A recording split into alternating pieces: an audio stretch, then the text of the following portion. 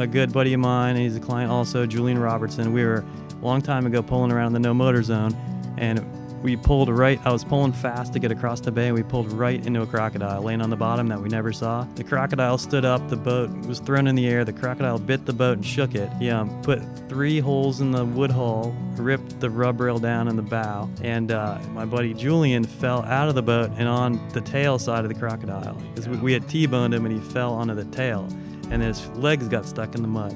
So he's trying to pull himself in, the crocodile is shaking the boat and hissing. I'm on the pulling tower just trying to hang on. So Julian finally frees his legs, jumps in the boat, and tries to run back where I'm at and get on the pulling tower with me. And that's just, So anyways, I backed up, and the croc was pissed, and we were a little shaken up, but everything worked out. We pulled over to the bank and inspected the boat, and we weren't going to sink, so we just kept fishing.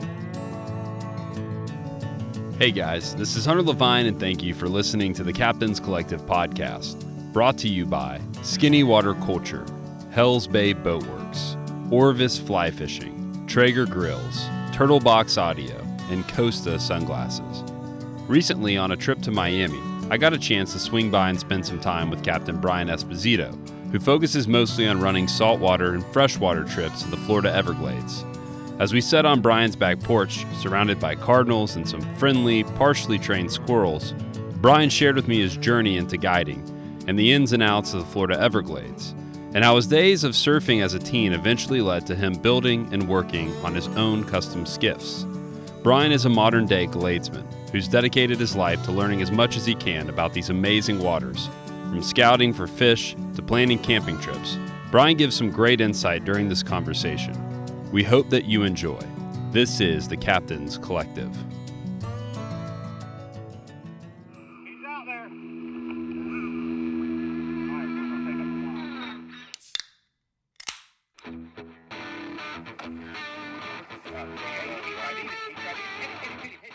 I'll say it's anything you choose, I think it picks you. It's genetic. Let everything else stop in the world and just be quiet. And it's amazing where your mind goes at that point, and where it doesn't go. And sometimes just that quiet space is what we need, and especially in this day and age. If you have a fly rod in your hand, it's this tool that takes you to beautiful places. You meet hopefully wonderful people, and it's just this cherry on top of this outdoor adventure. When the fish is coming, that shot within a shot, that timer starts. Beep, beep, beep, beep, beep, beep, beep, beep. No one else knew anything anyway, and you just definitely making it up as you're going along. But so what Grandpa and Dad would tell me is like, all right, where's an old big trout laying out there? Where's his shaving cream on the water? Where's he been shaving this morning? So look for his shaving cream on the water, and that's where he's going to be. Well, hey, Brian, it's great to have you on the podcast. What a beautiful day, just kind of hanging out here in your backyard. You got your squirrels and your blue jays. It's a beautiful day. Thanks so much for coming on the podcast. Oh, you're welcome. Yeah, welcome here to our home, and thanks for having me. Yeah, man, I want to hear all about your kind of story of how you got into guiding, because I've had a lot of people over the past 2 years kind of point me your way and say, you need to interview Brian, you need to interview Brian. I'd love just to hear about, for you, like kind of how you got into guiding and where it all began. Okay, so I had a small boat company called Gladescraft. The economy was tanking around 08, 09, and I had to do something.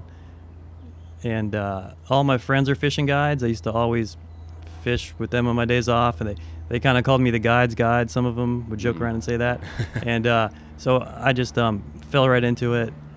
Had a few good friends that helped me with, gave me overflow to start, and shared clients with me. I got a real fast start. Yeah. How did you get into boat building? Because that's not like when you're at a high school career fair, they're not normally saying, and you could build boats, Yeah, you kill brain cells. No, but okay, so we all grew up, my friends and I, surfing and fishing, so we were always fixing our surfboards. Yeah. So we learned how to work with the foam and the cloth and the resin, all the components, pretty early on, and grind and sand and stuff. So how old was that? Teenage years, Wow. and stuff right like that. Here in Hollywood, or yeah, I grew up in Deerfield, so we'd surf up coast, above Jupiter where the swells hit better, or the wind chops down south here. So you can surf quite a bit if you have the time to do it. Mm-hmm. And it's not Hawaii, but get out there. So anyways, so the fiberglass stuff had a little background how to work with that.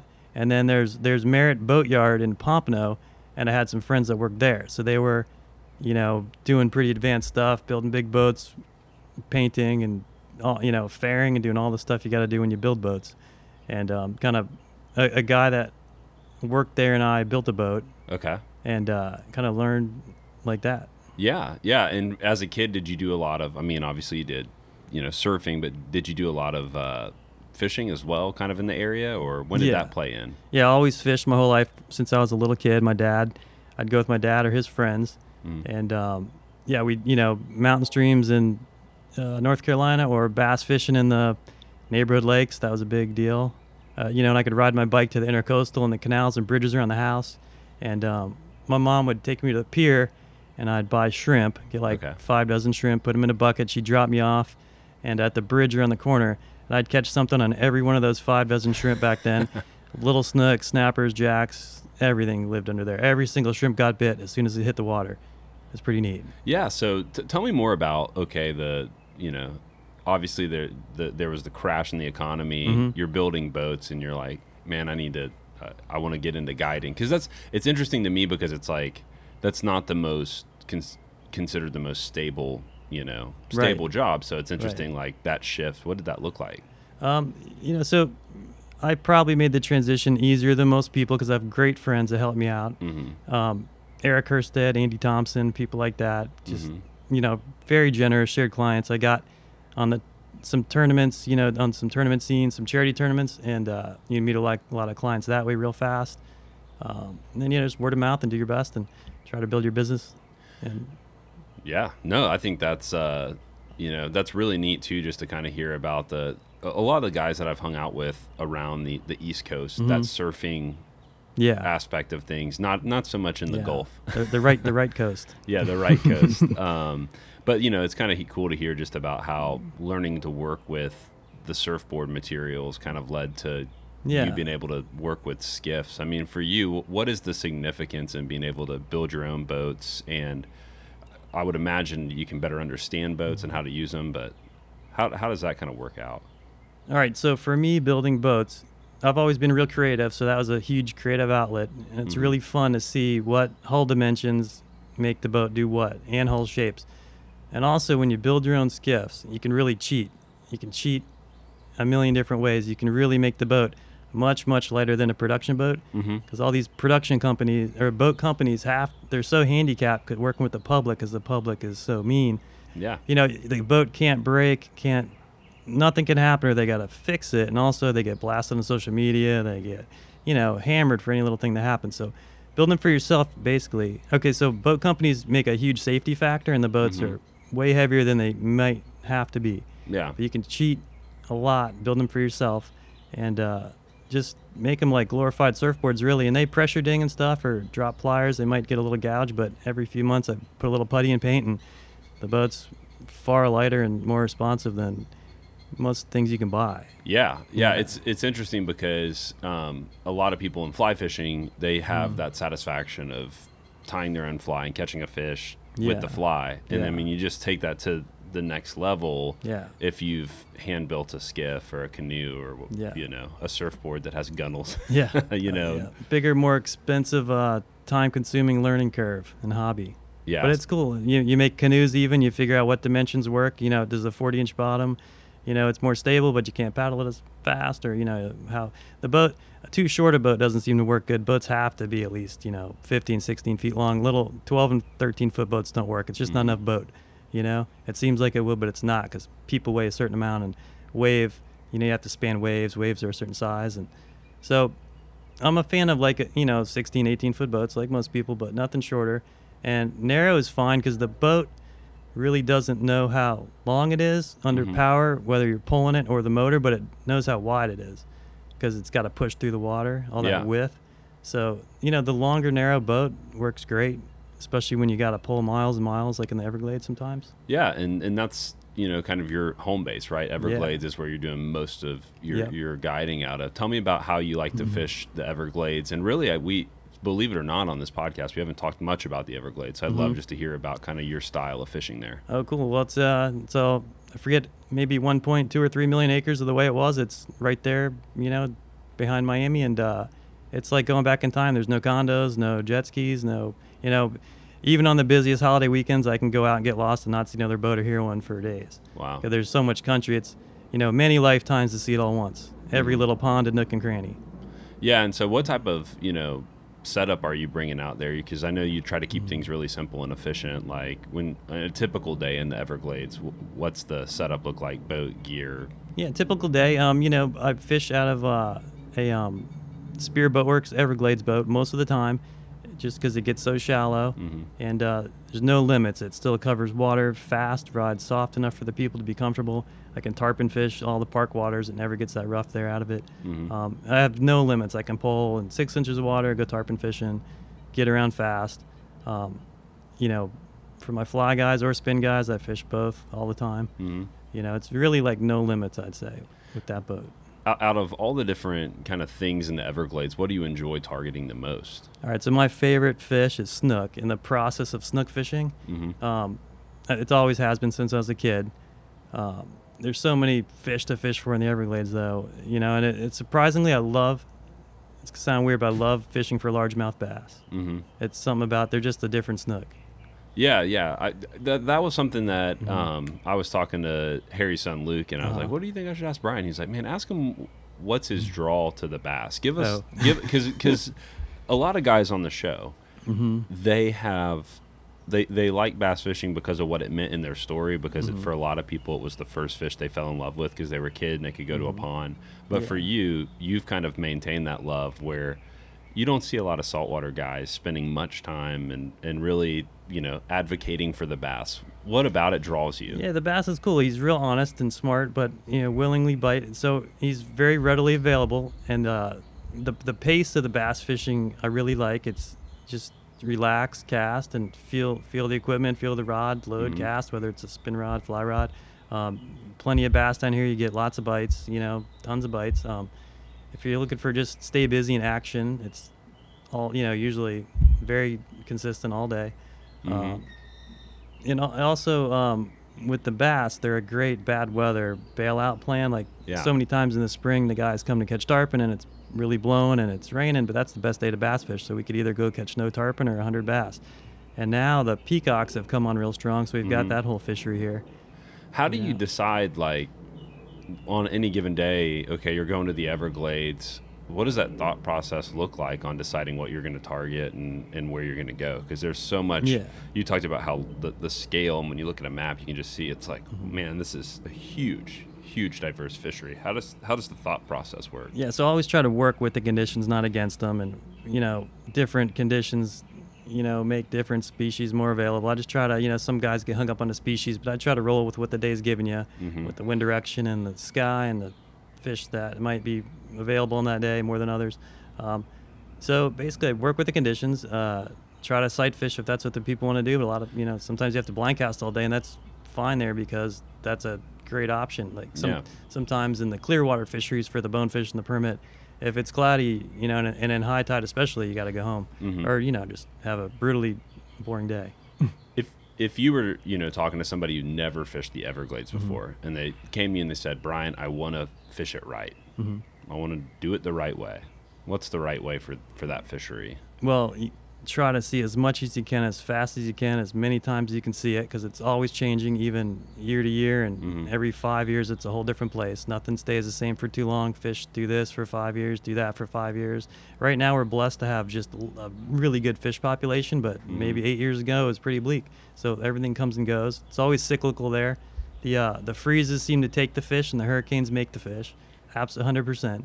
So we're coming off of Irma right now, 3-4 years later. Yeah. We've got lots of snook and redfish and baby tarpon, triple tail. Why do you think that is? What's the thought process? I know the freeze. How does the hurricane come in and play, you think? Well, the biologists say that the storm surges help the larva get way back in the little ponds and way back in the mangroves where it needs to start its life.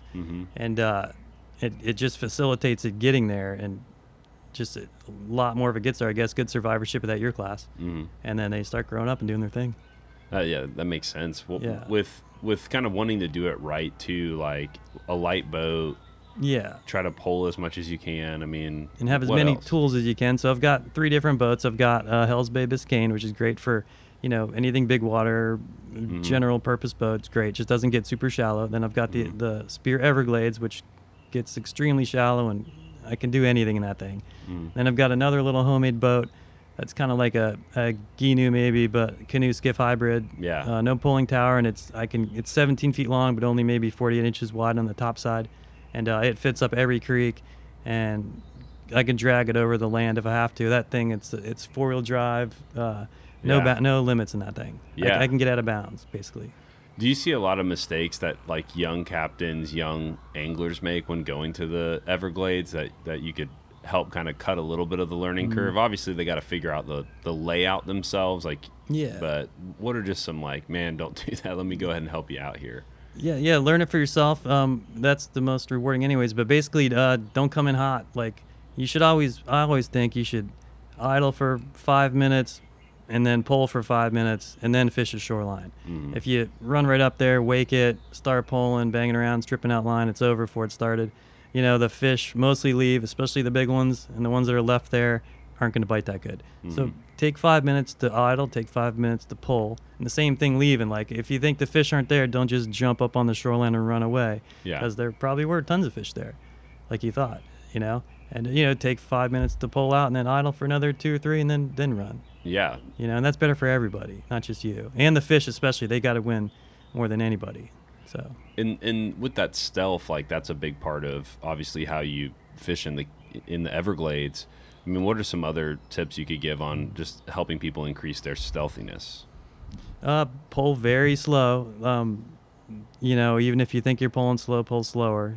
Those fish feel everything. Even when you're in a canoe, and you're barely displacing water, they feel. Watch the mullet spooking 200 feet away. The mullet spook first, but the other fish feel you the same. They just put up with you more. Yeah. Just go slow. Don't shake when you cast. Don't. Just be as quiet as you can on the boat. Don't bang things, drop things. Is that tough with like just because of how technical that fishery is with clients who maybe have never fished it before? Like, is there anything that you do or any ways that you try to help them prepare for that fishery? Just drop the push pull in their head now and then when they're making no, just kidding. But no, just learn as you go, and they pick it up pretty quick. They see right away what they'll have success or failure, and they seem pretty. They want to succeed, and it'll click, and they'll be quieter. Or, a lot of people aren't. They're older or not physically able to do things, and they're gonna make more commotion in the boat. And that's fine. Just what it is. With all the options around you, what is the draw for you just to keep kind of focusing more and more and more on the Everglades rather than trying to spend a large amount of time in the Keys or a large amount of time in Louisiana? I mean, for you, what's so special about it? It's just you're always peeling back the layers till like the day you quit fishing there. You'll never totally know it, and it's always changing. So, and I learn every year. Like, and sometimes I'm like, I don't even know how I did it last year because I feel like I know so much more this year. Yeah. And just peel the layers back and just be observant and why did this work and what else is like this that might work the same way or the same conditions or, and network with a couple buddies. That helps a lot, because you can't see everything every day. Don't talk to the whole world, but it's good to have a little network. That helps too. Yeah, absolutely. Are you one of the guys who just keeps everything in your head, or do you write stuff down? I mean, anything on that front? I keep it all in my head. I used to keep a log of all my snook catches when I was younger until maybe I was 30, say, maybe 25. And I was up to like 20,000 and I quit. I still have the list somewhere, but no, just keep it in my head, whether that's good or bad. Yeah. Yeah. Well, you had written something on the website. I wrote it down because I thought it was really good. You said, it's been my life's work to learn every nook and cranny of this vast ecosystem. What is there a systematic approach, or what does it look like to try to really learn an ecosystem? Like, is there a systematic approach? Is it just obviously time on the water? I mean, yeah, and a lot of gut feeling or what's worked in the past. At certain times of the year, I'm trying to just find very remote spots as far up creek and bay systems as I can get into the fresh water, and then sometimes I'm in the wide open flats, and there's so many nuances to even a giant wide open flat. There's so many ridges and lakes, and different things to make the fish do what they do. And temperature and drought, both like cold temperature and drought seem to put fish in similar spots. Because the cold makes them run to the deeper areas, and so a little bit deeper areas, not deep. Yeah. And then drought too, that'll put them in the deeper areas. So like in the backcountry areas that hold snook and will hold them good in drought and cold conditions, same spots. What's like when you think about somebody who, is a really, really great, waterman from Everglades, in like the kind of generation maybe that's came before you, like what kind of inspires you or draws you to that?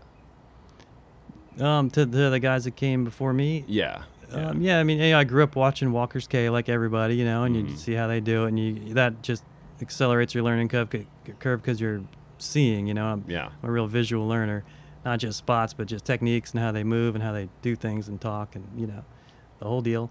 And, I mean, I've got a lot of respect for all the guys that came before me. They knew a lot, and there was a lot more fish, maybe not. I'm sure there were. Yeah. But, I mean, they definitely paved a road. Yeah, for sure. I was curious just because, I mean, everybody that I interview has people that come before them that kind of shape them, and then they're turning around and passing it to the next generation. I mean, for you, when you first really began learning the Everglades, was there somebody who really helped you through that process, like a mentor? So my dad would take me there, but he didn't really pull. We had a bass boat. We'd trolling motor around a little bit, and then some of his buddies had saltwater boats, but we still didn't pull. So it wasn't until I could get down there with my buddies at the time and start pulling around our little John boats that we had. We could start to drive. At 16, had a little Ford little SUV that could tow a John boat. We'd start going over there way too much. We were always, over there way more than we should have been. Yeah. And just trying to learn stuff. Yeah, I just interviewed a guy down in Miami, Willie, and he got his dad when he turned 16. His dad's like, "You want a car or you want a skiff?" And he was like, "I want a skiff." Yeah. He loved fishing, and just kind of as it's a very similar story to you in the sense of just grew up in that fishery and still fishes it type thing. Yeah. For you, when you look back at those years, like in what way did being 16, 17 years old with a John boat running around the Everglades, how did that shape you into the guide that you are today?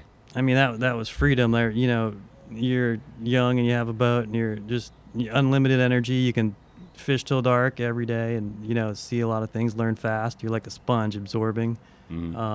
Just that much, years and years in that same area, seeing all the areas change and over time and just seeing how just staying current with everything.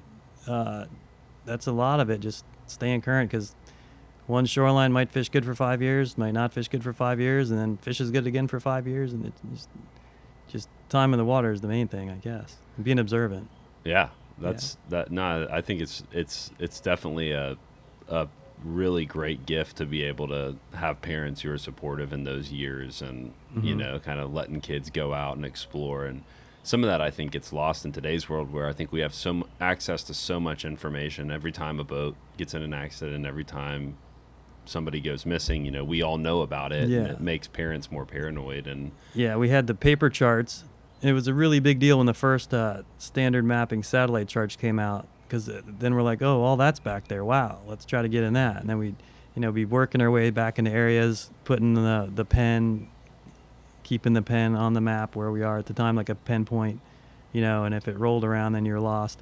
And then, these new GPSs are great. They really let you explore with it, like you're driving around on Google Earth, like a video game. Yeah. But, with the John boat and the old paper charts, we got into some pretty cool stuff.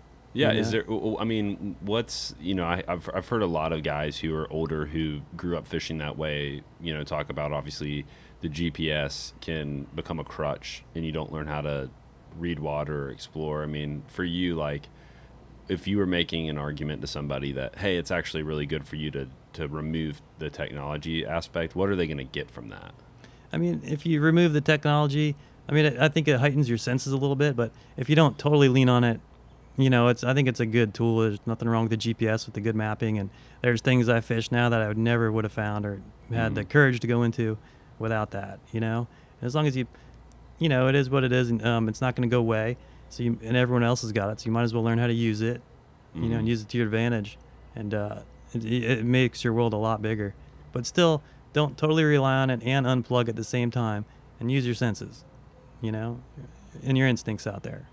Yeah, is you were talking about instincts, like developing instincts. When you look back, were there some mistakes that you made when you were exploring it? Like, I would imagine you've been lost a time or two, and anything get a little sketchy. Yeah, I mean, like the old John boats used to slide out in the turns, and you'd slide up on a mud bank with maybe some low mangrove roots, and pretty stuck. I remember having to rip the hatches off the John boat one time to stand on them in the mud to get enough traction to pull the boat back in the water because the mud was so soft. Mm-hmm. So we had to destroy the boat halfway to get it out of Like off the mud bank. Yeah, mud exactly. shoes. But it was old plywood John boat hatches with indoor outdoor carpet. Oh man. Yeah. What else for you, like, when that you felt like just really important things? I would imagine safety gear, being so remote. I mean, you have cell service, like. Yeah. Sometimes you have cell service. Nowadays, I carry one of those InReaches, and I make sure it's always charged and test it now and then. And that's and I always, if I'm going to do something really weird and go far and way back into something, I'll tell some of my good fishing buddies, like, hey, I'm going to be here, more or less. Make sure I come out. And so that kind of float plan and the InReach. The handhelds are pretty much useless. There's no one there to listen to you. They don't go that far. Cell phones kind of work in some areas, but. Yeah. So that's what I do. I always carry enough water. If we get stuck, I'll be good for the next day. Mm-hmm. And also I carry some small emergency blankets that fold up. They're $5. They fold up to like a wallet size. Mm-hmm. Especially in the winter, because hypothermia can be a big deal if you get stuck overnight somewhere and it rains on you or whatever. A front comes through. Yeah, no, that's that's all good stuff. I don't think I have any blankets. I definitely have first aid kit and definitely the water pieces. Mm-hmm. That's a no-brainer, I feel like. But. And in the summer, I bring a big 7-foot umbrella I can put up in the rod holder. If people are getting overheated or if we get stranded, you don't want to die of exposure out there, whether it's cold or too much or heat stroke. So, try to do that.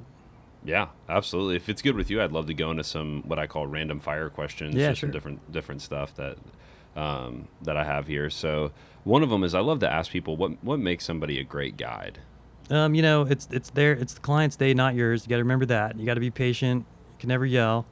You never want a tense moment on the boat, and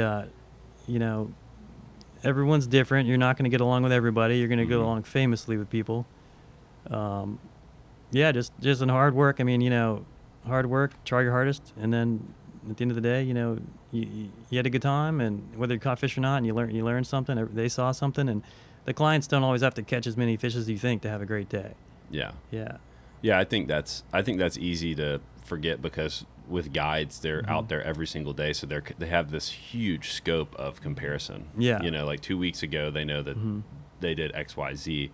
And the client, he's just really excited to have caught a really big snook. He's never caught one before. And so, I mean, I think that's really good advice. I mean, it's even with people who are fishing with kids, it's the same way. It's like, what I think is a good day and what my daughter thinks is a good day are two different things. And if my daughter's happy fishing with her dad, it's a good day. But in my mind, it's easy just to forget that. And if it gets really slow, eat something. that always boosts morale. Yeah. And if things are going really well, eat something. Right. Something. Yeah. Take a minute. Yeah, me and Dan, we had the other day we were out and we were fishing Biscayne and everything, and we were like, okay, I really want to catch a permit, my first permit on a fly, and we had these Coronas, and we're like, we're not drinking a Corona until we do or whatever, and we put it in the boat and stuff, and it was 3 p.m. I had broke the hook on a permit, and we were like, oh, and just had the beer sitting in there and stuff, and we were like, you know what, we just need to go ahead and just celebrate the hookup, thing, and it's I think I don't know, I mean, I think using food and being well prepared and drinking enough water, I definitely have fished with people too where they just get busy and they don't drink water, and then they start feeling like crap later in the day. You have to manage your clients, because they're not used to that, and you got to know when they're going to be in trouble or not before they are. And especially in a tournament, you got to make that guy last. You got to know when to tell him to eat, drink, sit down. You got to kind of manage them basically. Yeah. How does the shifting from, into a tournament for you, what does that process look like? Because everybody's a little different.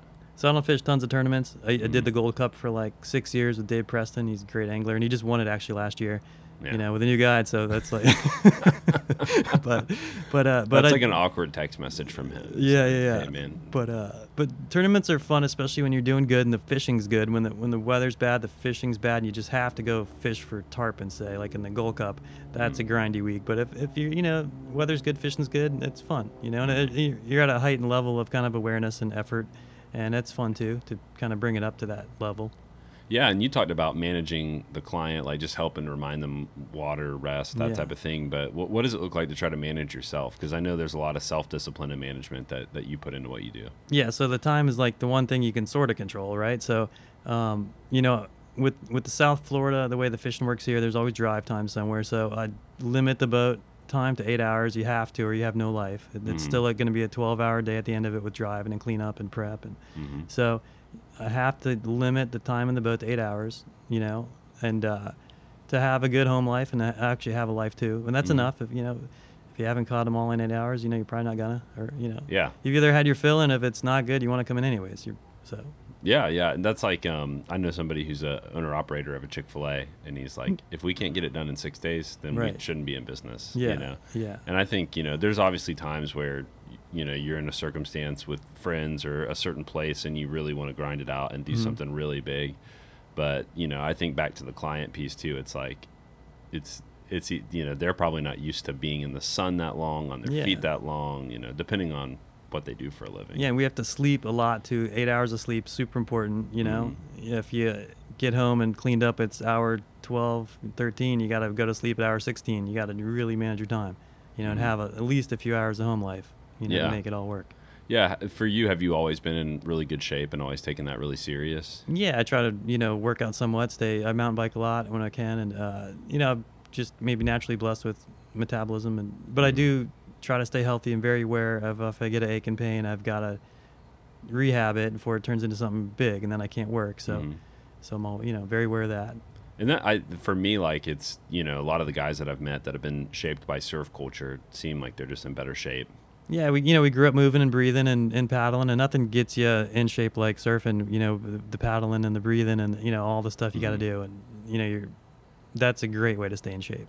Do you still surf a little bit, or not so much anymore since I had a shoulder operation? Yeah. I'm feeling good now, but I still don't do it. Plus, no time. You work so much, and then when you're not working, there's always something to do. And I moved a little more south where the waves aren't as good, so it's basically not so much anymore. But I'd like to do it.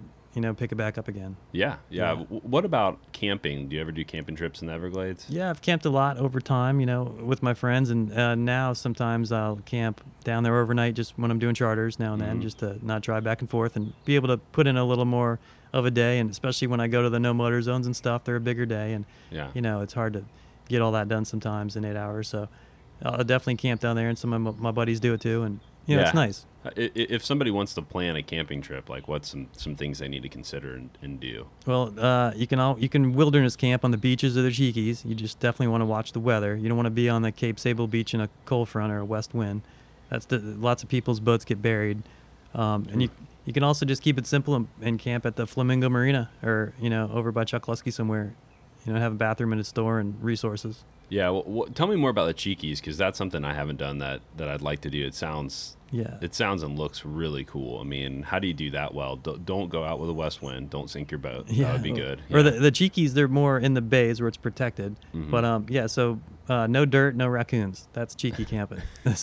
And you're not supposed to nail to anything. So bring rope or twine to tie your tent down. But it's nice. It's you're in a little small spot. You can't roam around and range around on land like on the beach or at the campground. But it's neat. You're right there on the water. The boat's right at your feet, tied up all night. You can hear the waves lapping, and the porpoises come in at night and stuff, and the snook pop in the bushes behind you. It's really cool. The place kind of comes alive at night. We're never out there to see it, but it gets very loud at night sometimes. Fish busting and moving. Yeah, I was curious if there was any night fishing in the Everglades. I mean, obviously you don't have lights and dock lights and stuff, but yeah, no, there's probably a whole world of it, and then some people do it, but it just doesn't fit the guiding schedule. You got to keep a schedule. Yeah, and plus it, it's And I just feel like a channel marker seeking missile at night. Like I running around at night. You know, it's just, something's gonna happen one day. Well, I was also kind of curious on, like, you know, obviously Everglades is known for having a lot of insects. Yeah. Oh yeah. What's the protocol there? Just so in the half the year the bugs are bad, launch the boat as quick as you can. Don't even try to put on the bug spray in the parking lot because you're just prolonging everything. Mm-hmm. Just get out of the car, jump on the boat, and go. And then when you're on the water, there's really no bugs in the daytime, just the parking lot. Yeah. And sometimes you hook the mangroves, you go in to get your fly out, and then you're stuck with the bugs. You got to go run the boat to get rid of them. Yeah. And come back or go somewhere else. And they can run the day a little bit, but it's usually not too bad. Another question I had was, as somebody who really likes to bass fish, what do you feel like saltwater guides could learn from the bass fishing world? The bass guys, when they get on the boat, they are so efficient and so fast and cover water so accurately and good. Like they make 1 million casts a minute. They're very disciplined. They're really good casters. Bass guys, we're shoreline casting or sight fishing. If I hear I got a bass guy coming, he's going to be on the money. Yeah. Yeah, you've mentioned discipline a few times. How does being a really disciplined person play out in being an angler or a captain? Well, you got to, there's a lot of times when like nothing's happening. So you got to mentally overcome the slow times or boring times or, lots of times learning most of the things aren't working out. You got to just, be patient, and maybe patience and discipline are sort of the same thing. Yeah. I could definitely see that. Those being at least, if not the same thing, very related with a lot of overlap. Yeah. With, one of the things that's always interesting, like when I've been around bass guys, is they're very like systematic in what they're doing when they're searching for fish. They're really good at locating fish, even though they have all the technology to do so. Oh yeah, pattern fishing's huge, even in saltwater on the flats. And if it's a little cool, a little hot, they're going to be a little this depth or that depth, or sometimes everything's perfect. They're real shallow and they're tailing, or they want to be on a point with current, or if it's cold, they want to be out of the current. You know what I mean? You're more in the coves, trying to see if it's cold sight fishing, and in the summer they're not going to be in that little shallow cove. They're going to be out on the point where there's current. Yeah. So you always want to make a pattern, basically. When you're in an area like, I know that you recently took a trip to Homosassa, and it's like an area you're not as familiar with. How do you like try to systematically locate fish? I mean, without, I guess, giving away too much black magic. I have an idea what the place looks like by looking at a map ahead of time. Especially over there, idle and idle and idle. Just trim up and idle. I was scared to death over there. It was cool. There's so much country with nobody in it and tons of fish. The place protects itself. Like as soon as it's low enough to start sight fishing, you're pulling over rocks and ridges, and it's not oyster bars you're looking at. It's like rock ridges sticking out of the water. Like oyster bars are soft, really, when you hit them. Those things are hard. So go slow, idle a lot. Yeah, all the guys over there in Homosassa are just like, they've just in their mind have mentally grasped that they're going to lose lower units. And it's almost like talking to them. It's like, it's not even the same fear that I think a lot of people have around the rest of the state. No, here you just go faster and get out of whatever's going on. Unless you're in the lower keys, there's some rock down there. But even Chuck Gillespie's benign now compared to Homosassa. Like oyster bars literally are soft. You can hit them all day long. Nothing really happens. Those rock ledges and ridges over there are no joke. Yeah, for sure. With it's always interesting being with people too who they guide the waters that they kind of grew up fishing on and cut their teeth on. But for you, has there been any places or destination trips that you feel like were really amazing and maybe gave you some sort of big takeaway? The Bahamas are always super fun. I love bone fishing as much as anything, good bone fishing. But I had the opportunity to go to Cuba maybe 5 years ago or 6 years ago. And that was really cool. Just going back, it's going back in time, literally. It's the 50s, on the water and on the land. There were so many mutton snappers in the finger channels that after a while, all we wanted to do was jig the finger channels for mutton snappers. Like we didn't care about the tarpon and the permit and all the stuff around. Yeah. Because the mutton snapper fishing was so good. And they were on the flats too, somewhat. Yeah. That's we saw some, mutton snapper, here and there. Yeah. Kind of driving around. It's a beautiful, really cool fish for sure. Yeah, but that's how the Keys and Biscayne were for sure before, overfished. Just all the channels had 1 million muttons. Like you could just look down in Cuba floating over the channels and see the muttons scooting from every rock and sea fan. And, they're smart too. You drift the channel once, you catch them. You drift it twice, you don't catch them. They're smart. Yeah. It's pretty neat. For somebody who maybe doesn't know much about the Everglades, what are some of those moments that happen or times of year are things that you really live for?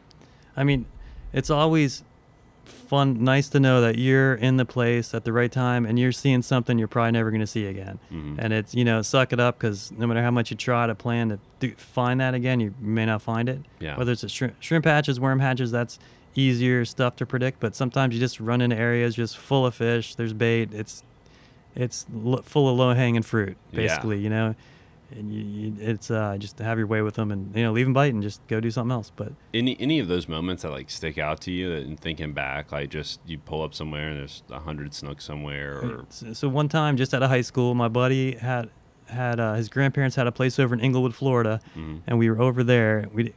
We went wade fishing on this one flat by this one big bridge, whatever it was, before dark one night, and the whole flat erupted in exploding snook like an hour before dark. It was literally everywhere, exploding snook in every direction as far as you could see on this one flat. And that was being just luckily in the right place at the right time. But that's as good as something as you could just luck into. Yeah. That was pretty neat to see that. And it didn't happen the next night. So. And Inglewood looks a lot different now probably than it did back then. I haven't been back since, but I'm sure it does. Yeah, don't go then. Yeah. Right. I know that you with trying to keep things really lightweight and really simple, what are some kind of essential things that you want to take fishing tackle wise to make sure that you're ready for whatever? How do you keep it simple? So basically you could just have a 3-inch paddle tail jig of whatever brand you like on a 1/8 ounce lead head and never fish anything else. Catch everything in the park every day, all day. But it's nice to throw topwater plugs and different things to get better bites or appeal to different size fish. Flies, keep it pretty simple. I just have either black or white flies, or dark brown or white flies for the Everglades, more or less. And the muddy water, you want the fly to stand out. And in bone fishing, all my flies are tan. It's the same fly, different weights, same fly. Just keep it simple. Do you have like different rods rigged up for different scenarios at all time in the Everglades? Like, you pretty much always have a paddle tail on and just ready to pitch to something if you need to? I mean, yeah, that's like a go-to, whether it's on a weedless worm hook or a jig head or it's low maintenance. You can just reel it in and fish bite it better than anything. You don't have to jig it and worry about retrieving cadence. Just wind it in medium and hang on. And but like for the tarpon fishing, have gotten away from treble hooks totally. You break so many off, it's not fair to leave them in the fish. Those big old fish. So you jump off a lot more, but I've gotten away from treble hooks for tarpon fishing 100%. I feel like that's fair to them. Yeah, for sure. Yeah, that's been, I didn't grow up tarpon fishing. Yeah. And so that's just been something that it seems to be like at a place where it's becoming pretty much the norm. Yeah. And the plastics have come along so much lately that, oh, yeah. They're great. For you, let's create a scenario here. Let's say that you've had a day on the water where everything's changed. Like just one of those days where you had a rough day on the water, you're coming back home, you're trying to get ready for day 2. How are you trying to come up with a game plan and set yourself up to bounce back? Well, you always, when you start the fishing day, you always have a preconceived notion of what you might do, or how things might look. But sometimes you get there and everything's different. The wind's not like you thought, or there's a huge rain cloud all to the east, and you got to go to the west and figure out a whole new game plan. So you kind of always want to have something else in the back of your head, or even while you're in good fishing, you got to be thinking, what's my next move? Because it's going to be the next move sooner or later. You want to be stumbling around looking, what's going on. So yeah. But it's always good to have a game plan, but be flexible in a second because things change quick. Especially if you're sight fishing with light or this or that. Or do you find yourself like, if you had to rate yourself on a spectrum, do you feel like you will pull out of a situation a little faster than most people, or do you give it a little more time? Because that's one of the things that's interesting about the Everglades too. If you're going way back in somewhere, for instance, and it's not going on, it's a big commitment sometimes to get out. Like, I mean, I usually know in a second. As soon as you shut the boat, look around, you either know it's game on or not. Just a feel you get while what you're seeing in the water immediately, or how it feels or smells, or you kind of get a feeling. If you start pulling and you're not seeing things moving around like you thought, you're like, oh man. And you get it pretty quick. Pretty quick, usually, just because doing it so much and seeing the same areas for so many hundreds of days. Yeah. You just get a pretty quick intuition. And, I do pull some stuff out if I really believe they're there somewhere. I'm not quite in the right zone, or usually you're probably not. I mean, they're usually you're always within a mile of a pile, I say. Like they're there somewhere. You just not where you thought they were. You could be a 1/8 of a mile from a lot of fish and you don't know it. Unless they're showing somehow. Yeah. Yeah. I was curious too, like, for you, when you look back at your life, what do you feel like was most shaping in your life as a guide? I gotta think about this one for a minute. Just you know, trying to network with a few people that are key and you can trust, and it also helps when work's bouncing around because you need enough buddies that when work's bouncing around, it comes your way too when they're booked, and then you give it back to them when they're when you're booked. Yeah, just having a good work ethic, but still keeping it all in perspective. Like there's some people that fish sun up to sundown, and that's very cool if they want to do it, but that's not me and sustainable. What I feel like is sustainable for life. So work as hard as you can for those hours you're in the boat and give it all and come in. What's the story behind? I know you got in a boat accident this past year. Could you give us the story on that? All right, so I'll tell you a good boat accident story. So a good buddy of mine, he's a client also, Julian Robertson. We were a long time ago pulling around the no motor zone, and we pulled right. I was pulling fast to get across the bay, and we pulled right into a crocodile laying on the bottom that we never saw. And so the crocodile stood up. The boat was thrown in the air. The crocodile bit the boat and shook it. He put 3 holes in the wood hull. Wow. Ripped the rub rail down in the bow. And my buddy Julian fell out of the boat and on the tail side of the crocodile. Holy cow. We had T-boned him, and he fell onto the tail, and his legs got stuck in the mud. So he's trying to pull himself in. The crocodile is shaking the boat and hissing. I'm on the pulling tower just trying to hang on. Yeah. So Julian finally frees his legs, jumps in the boat, and tries to run back where I'm at and get on the pulling tower with me.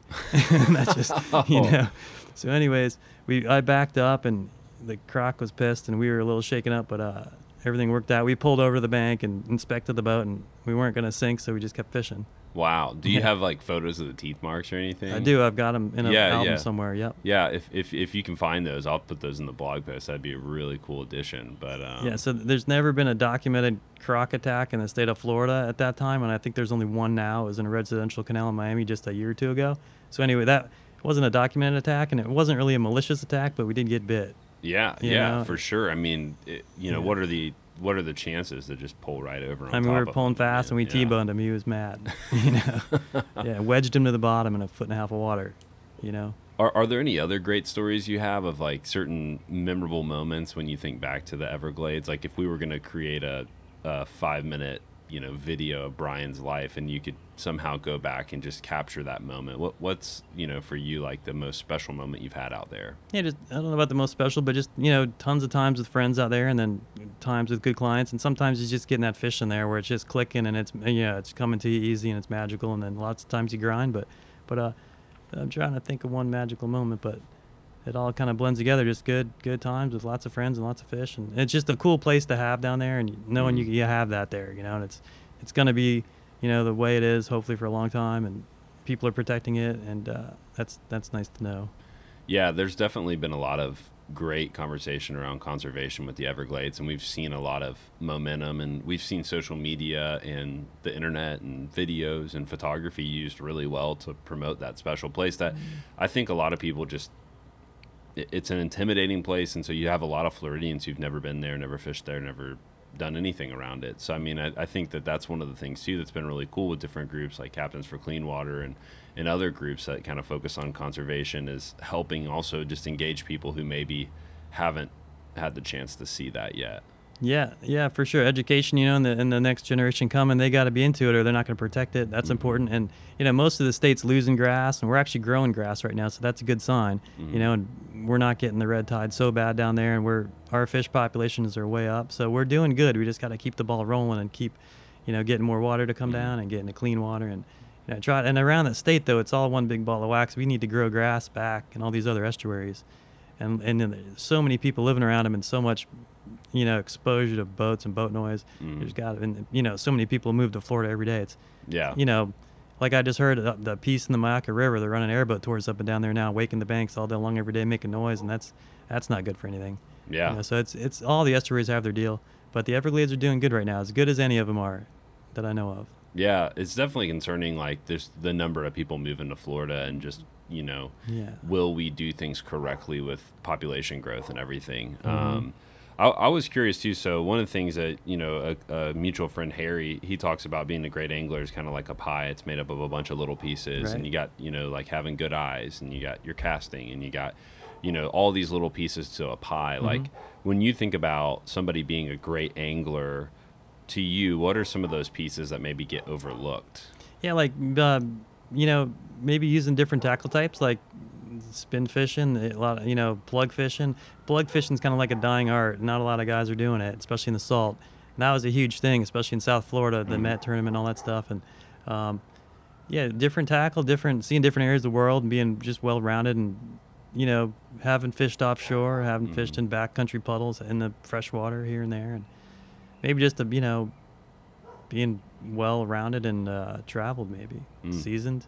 You know, a lot of, you know, getting out there and really doing it yourself and learning, you know, some stuff. If you could go back to yourself, and this is my last question, but if you could go back to yourself when you were a kid and you were putting in the John boat in the Everglades, and you could give yourself some advice, life advice, Yeah. what would that be? Yeah, nothing's either as good or as bad as you think it is, you know. Just put more money in the market earlier, so I wouldn't be pulling anymore. Yeah. No, but God dang, just have fun, man. Don't take everything so serious. You know, life's always gonna kind of, you know, go up and down. Just you know, it's gonna, if you're down, it's gonna be good again. Just, you know, just take it easy, have a good time, and you know, it goes by pretty quick. Yeah, and definitely take enough time for yourself. You get caught up working a lot. You need some time for yourself too. Mm-hmm. You know, you got to always be the angler. Even, you know, no matter how much you guide, you still got to like want to be the angler. Does that make sense? Yeah. And still, I mean, you hear a lot of guys talk about having a hard time fighting to still love it, you know, just because it's their job. And Right. You hear it. Yep. I'm not, at first I didn't want to guide because I thought it might ruin what I really like to do, but it hasn't. As soon as I'm off for 2 days, 3 days, I want to go fishing, you know? So, you know, and I still take a few casts on the boat when the guys are eating lunch or over their head. Yeah. Catch enough fish. I probably don't personally need to ever reel in a big tarpon again, but I love guiding to them. Yeah. You know, a whole lot. So. Well, I really appreciate just allowing us to come over and hang out today, and you got a beautiful home, and thank you. Really appreciate all the insight and time that you shared today. Yeah, thanks for choosing me and having me, and it's been great doing this. Thank you. Thanks again for listening to the Captain's Collective. Please help us out by leaving a review on iTunes and sharing this podcast. We hope that you enjoy. This is the Captain's Collective.